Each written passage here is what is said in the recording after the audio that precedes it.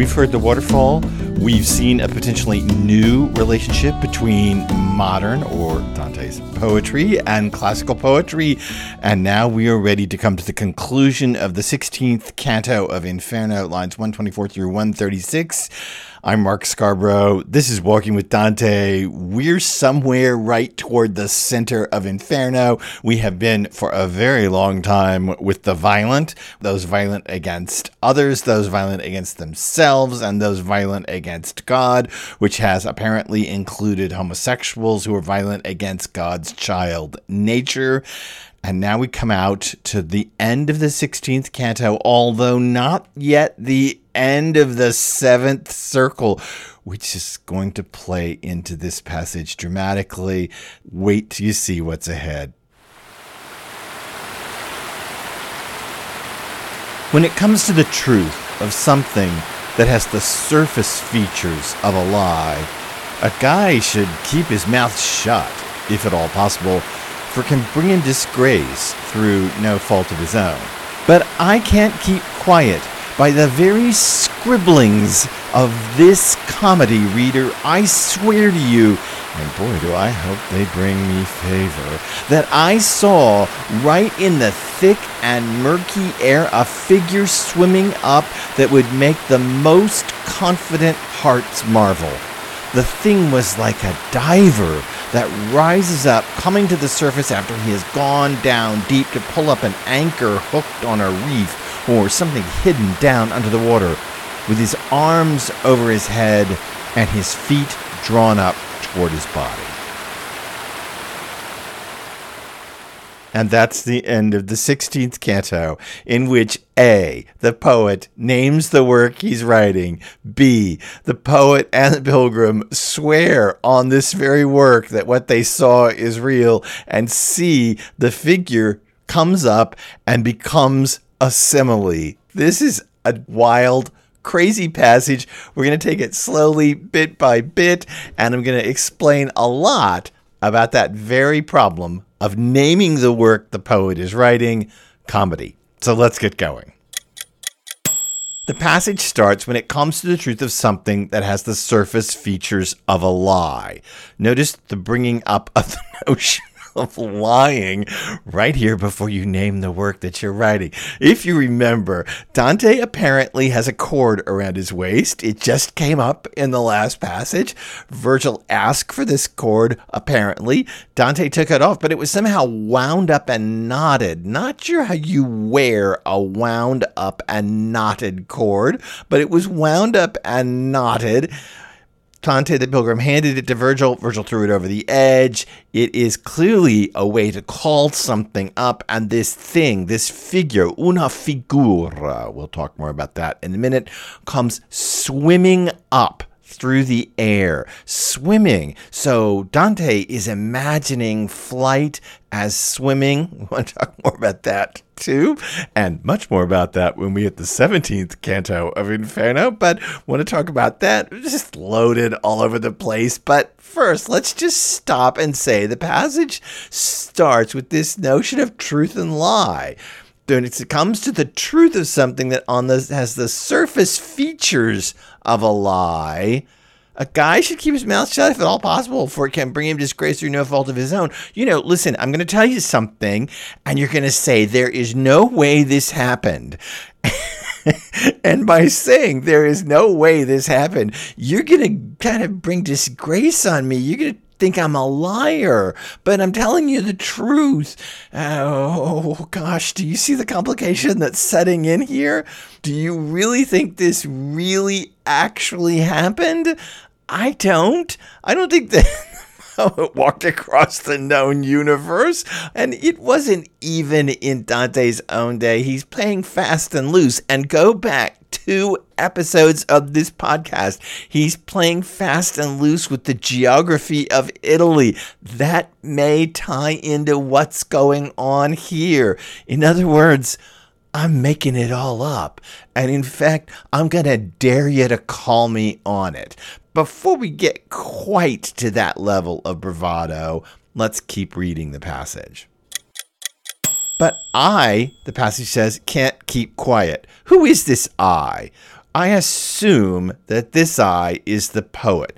That is, that at the end of this weird interplay that we had in the last episode of this podcast, in the previous passage in which we had the pilgrim and the poet and Virgil in some kind of triangulation, now we've landed on the poet. And the poet is standing back there or sitting at his desk with his quill, writing this and saying, I can't keep quiet. I can't keep this under wraps. And he says, by the very scribblings is how I translated it, of this comedy. Let's just stop right there. Per le note. I translated it again as scribblings, by the notations, by the glosses, by the notes of this comedy. But notice that by itself, note le note, is a notion of fragmentariness. It's fragments, pieces, notes that I'm taking. We know that the pilgrim is writing things down in a notebook that a lady is going to gloss on down the road. So it's not actually by the comedy as a whole, but by the fragments that will make up the comedy. It's curious and adds to the irony of the passage. So by the very scribblings or the notes of this comedy, reader, I swear to you, and boy, do I hope they bring me favor, that I saw right in the thick and murky air a figure swimming up. Okay, let's stop and think about the word comedy for a second.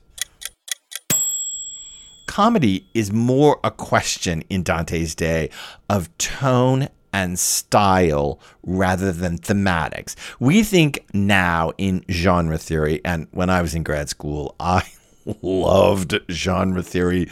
It was my thing. And listen, I was working on 19th century lit, and genre plays big into 19th century lit, into the expectations of what is written. But in Dante's day, the notions of comedy and tragedy are slightly different than what we might think of today. Remember, this is even pre-Shakespearean for English speakers.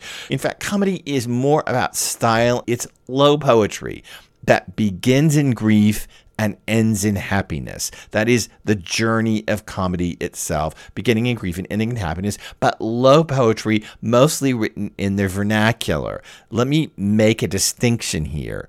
Dante is writing a comedy that makes reference to Virgil's Aeneid, which Dante would see as a tragedy.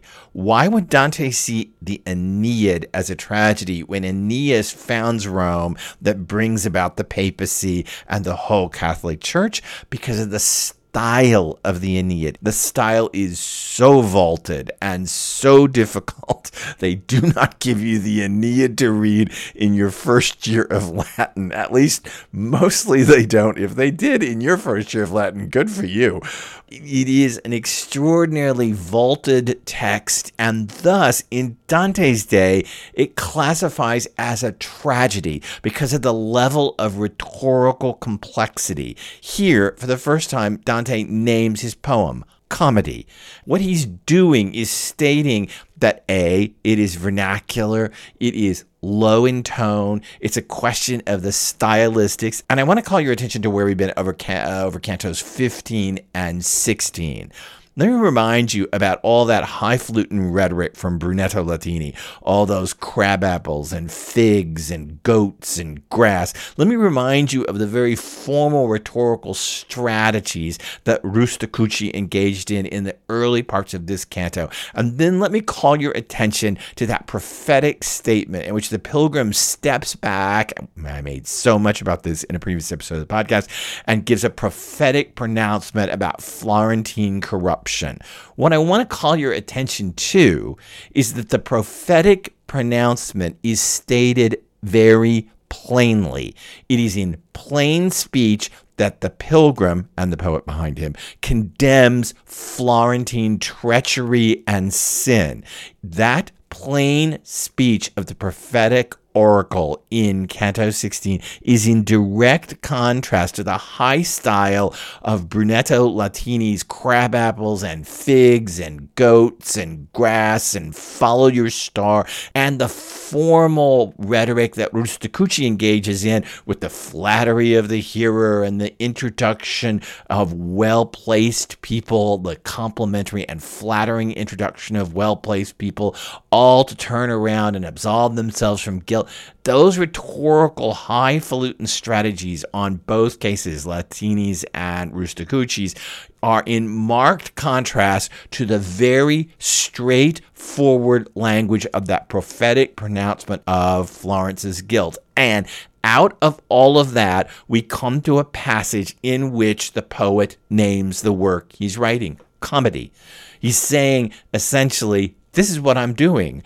I'm doing that plain spoken stuff. And it has arisen here in the 15th and 16th cantos of Inferno, not by mistake, but because of a rejection, I would argue, of Latini's style, of a way of writing the vernacular that tries to mimic or ape classical literature with its highfalutin rhetoric. It tries to still pretend like it's as lofty as the Aeneid. And in fact, we come here to this moment out of all of that in which this work is named for the first time comedy. But we're going to save that for just a second and look at this figure. I swear on my comedy, on the notes of my comedy, the fragments, the pieces of my comedy. I haven't put it together yet. It's not a whole work. So by the notes of my comedy, I swear I really saw this. And what did I see up through the thick and murky air? I saw una figura, a figure swimming up that would make even the most confident hearts marvel. And I just want to stop on the una figura. It is a very artistic word. It's figuration, representation. Remember, the leopard is described as having a painted pelt in the last passage, and I made much about that as an artistic medium, painted pelt. Well, here we have another artistic painterly word, figura, a word that is becoming more and more important in the development of painting in the late medieval, early Renaissance phases with the coming of Giotto and others. This is a word that brings up notions of painterly art, una figura. And again, that ideas of art, painted coat on that leopard, figura here, all are swimming around, use the metaphor in the text, swimming around this figure and the naming of the work at hand.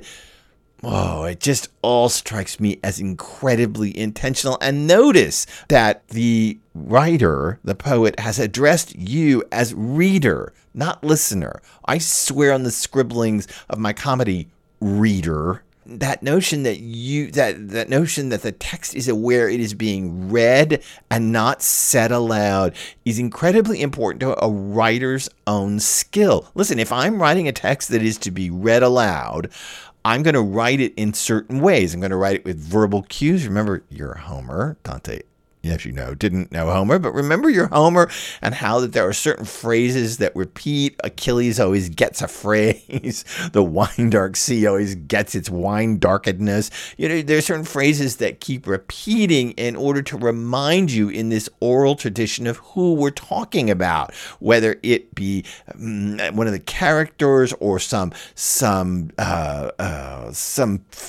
of the landscape itself. There are repeated phrases in the oral tradition to remind you constantly of where we are and what we're talking about. But if you're writing a book, it's completely different. You don't then need those oral verbal cues, and instead you can engage in a more complex and, dare I say, meta format. And that's where we're headed here.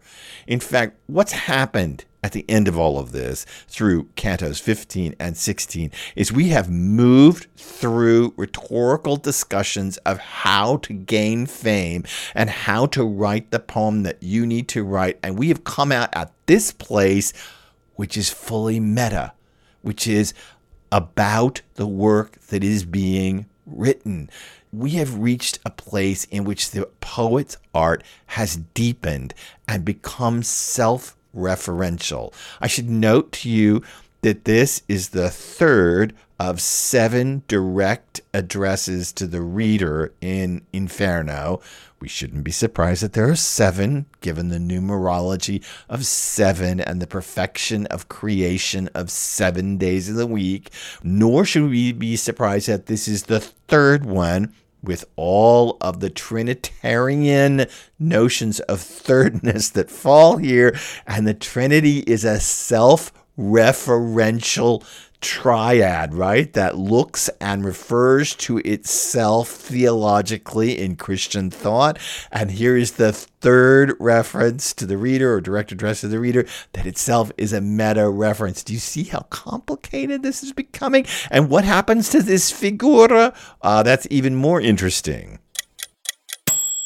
Una figura is not very visualized, and so the canto ends with a final simile. How could it end otherwise? How could two cantos that are about the nature of rhetorical strategies to create the document that will lead you to be known beyond your death, how could it end anywhere but in the high poetic technique of simile?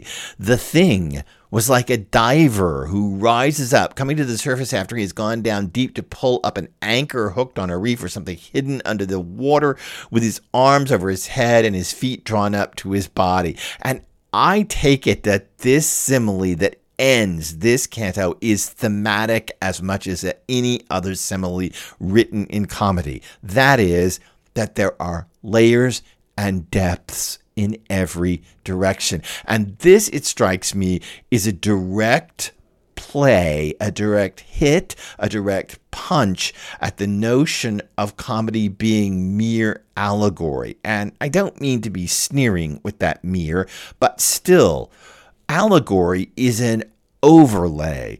I have my characters, everyman, grace, love, joy, acting on the stage, acting as if they were humans, but they represent certain types.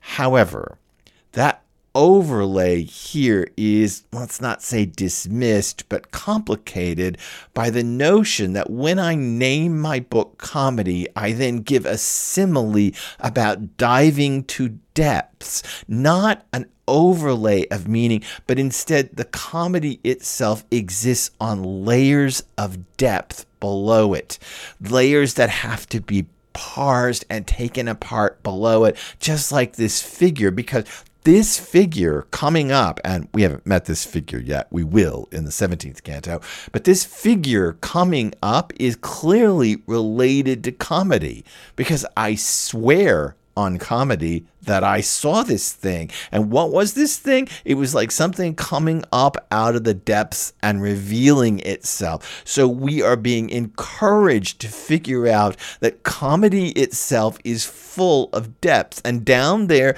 you can pull up the anchors that have hooked you and made you stuck, or you can pull up something hidden under the water. What would be hidden? Treasure, fish, food, stuff that you're looking for, stuff of ancient civilizations. Good things are generally hidden down there under the water, and perhaps bad things too. But so you look down into the depths, you dive in, you hold your breath, and the thing gets deeper and deeper the more you look at it. If that's not a description of comedy, while also a description of una figura here, I don't know what is. So let's talk about the naming of the work at the end of the 16th canto of Inferno. Long ago, in 1570, the very, very prominent Dantean critic, Lodovico Castelvetro, who wrote a partial commentary on the Inferno, or I should say wrote a commentary all the way through, about 2/3 of the way through Inferno,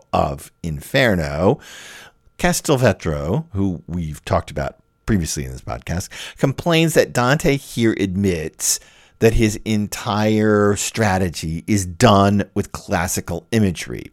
Castelvetro's comment is that this figure that comes up is first vague, una figura, and then the figure that actually is going to appear in the 17th canto, and we're going to see this figure directly in the next passage, the figure that appears is not related to classical imagery at all. And so Castelvetro in 1570 basically says this passage is funky. He didn't like it. He complains about it. He says, this is the moment in which the poet steps away from classical imagery and classical thought and becomes too enamored with his own writing.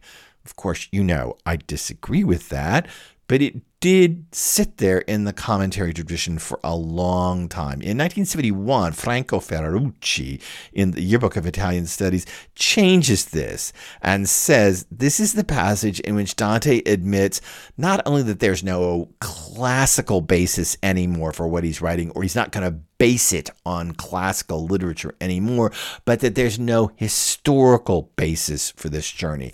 That is, by Dante promising, swearing, like you swear on a Bible, swearing on his own work that he really saw this figure, Dante's winking at you and saying, come on, you know everything I'm writing is a fiction. You know I didn't really see this thing. And so by swearing on his own book, not on the Bible, he's admitting to the lie of what he's writing. I think that is overstated, and I just don't find that actually does much justice to what happens. What it does is it seems to wrap this passage up in a knot, and then I can't explain the remaining cantos of comedy after this.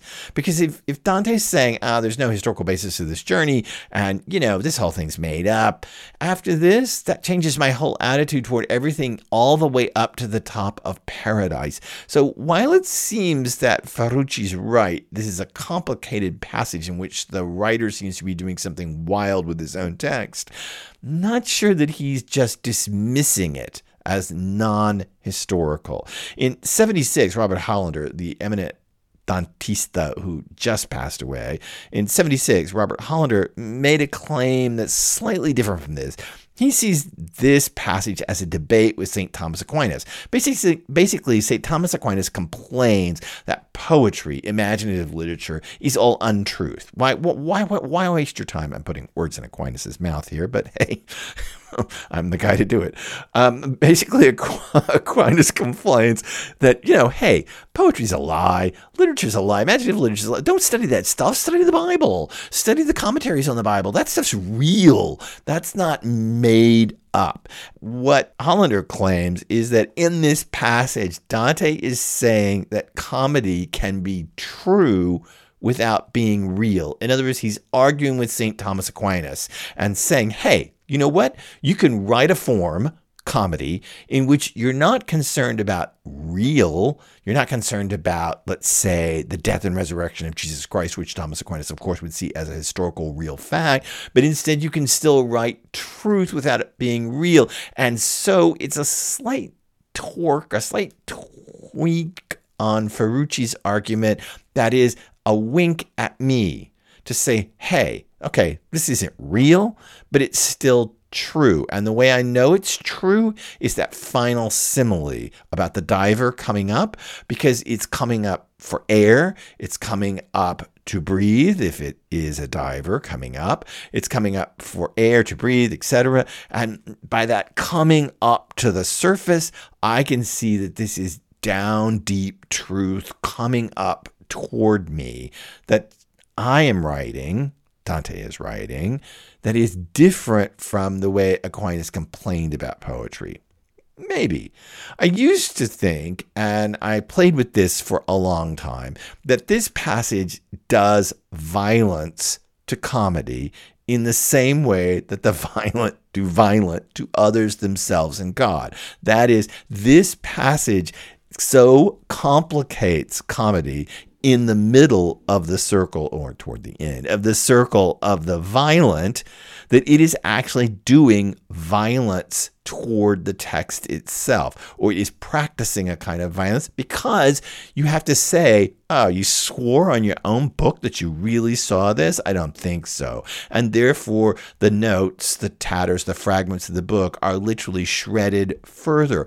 And in this shredding of actually the truth and reality claims of comedy itself, the poet is performing a kind of violence on his own poem. I have played with that idea for a long time, and I can't make it work in my head because I don't think that's the poet's focus. So let me give you two other options for why this sudden naming of comedy. One is It's just an unbelievable complex irony. Without telling you too much of the plot, what is coming up is the Beast of Fraud, and it's going to be named the Beast of Fraud. And you'll note that the Beast of Fraud, we're about to enter the 8th circle of hell, which is full of the fraudulent.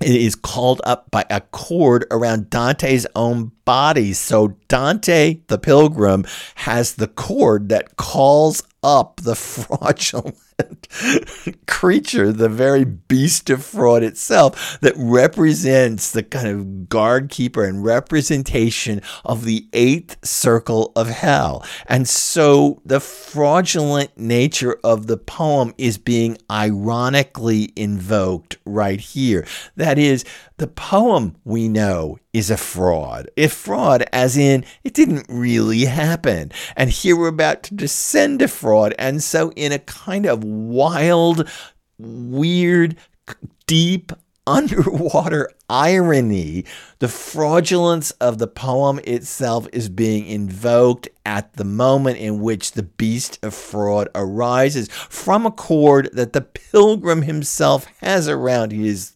body that allows him to rewrite his own work from the first canto because he apparently wanted to catch that leopard, or so at least he now says, thereby even causing us to fraudulently look back at the fraud of the first canto. Wow, that is such complex irony. It makes my brain hurt. I have to tell you that is the way that I have seen this passage for a long time. That is a complex irony on the nature of fraud and writing itself. But I've come to a different notion. The rules inside this text are their own. That is, I am swearing to you by the fragments of my comedy that I really saw this, and therefore the rules inside the pasture that Dante has built. Remember my old metaphor of fences and pastures? The rules inside this pasture that Dante is building, comedy, are their own. And this strikes me as the very turn in which the author takes over his own work. So I am kind of agreeing with Ferrucci and Hollander. That is the rejection of all classical models. But more importantly, it strikes me that we have come to the point in which Dante's teacher, or at least the person he wants us to think is his teacher, Brunetto Latini, and then Dante's historical heroes have been with him on the burning sands. He has rejected both of them for various reasons, and now he has turned and taken control of his own text and, in fact, used it as the authority to swear on that this really happened. In other words, it is all artifice. It is all true. It is all mine. I'm in control of this. And furthermore, like Adam in Eden, I'm naming this comedy. So here, at the end of the 16th canto, we have come to the moment in which the writer finally takes control of his own text. And in so doing, the text is going to change fundamentally, with a little turn of the screw in the 17th canto, and then with a giant turn of the screw in the 18th. So to get there, you got to subscribe. You got to be a part of this podcast, a part of the walk. Hey, what could be better than this, right? To sit around and think about metapoetics and think about how the poem becomes its own reflecting mirror, reflecting back on itself, and think about how a poet can swear on his own work when really you really can't swear on your own work. You know, a work itself cannot make truth claims for itself, can it? I mean, is that possible? Or is that in fact the way all works work? They make their own truth claims and carry forward. We're going to have so much more to say about that when we meet the beast of fraud in the next episode. So stick around, subscribe, rate this podcast, drop down to the bottom of the Apple menu and give it a rating. I really appreciate it. Thank you for doing that. Thank you for taking that amount of effort and doing that. and come back, because wow, the 17th canto, I can't promise it's quite as crazy as the 15th and the 16th, but it gets close, and it gets actually gorgeous, which is something we haven't seen for a while. Gorgeous, scenic writing. I'm Mark Scarborough. This is Walking the Time.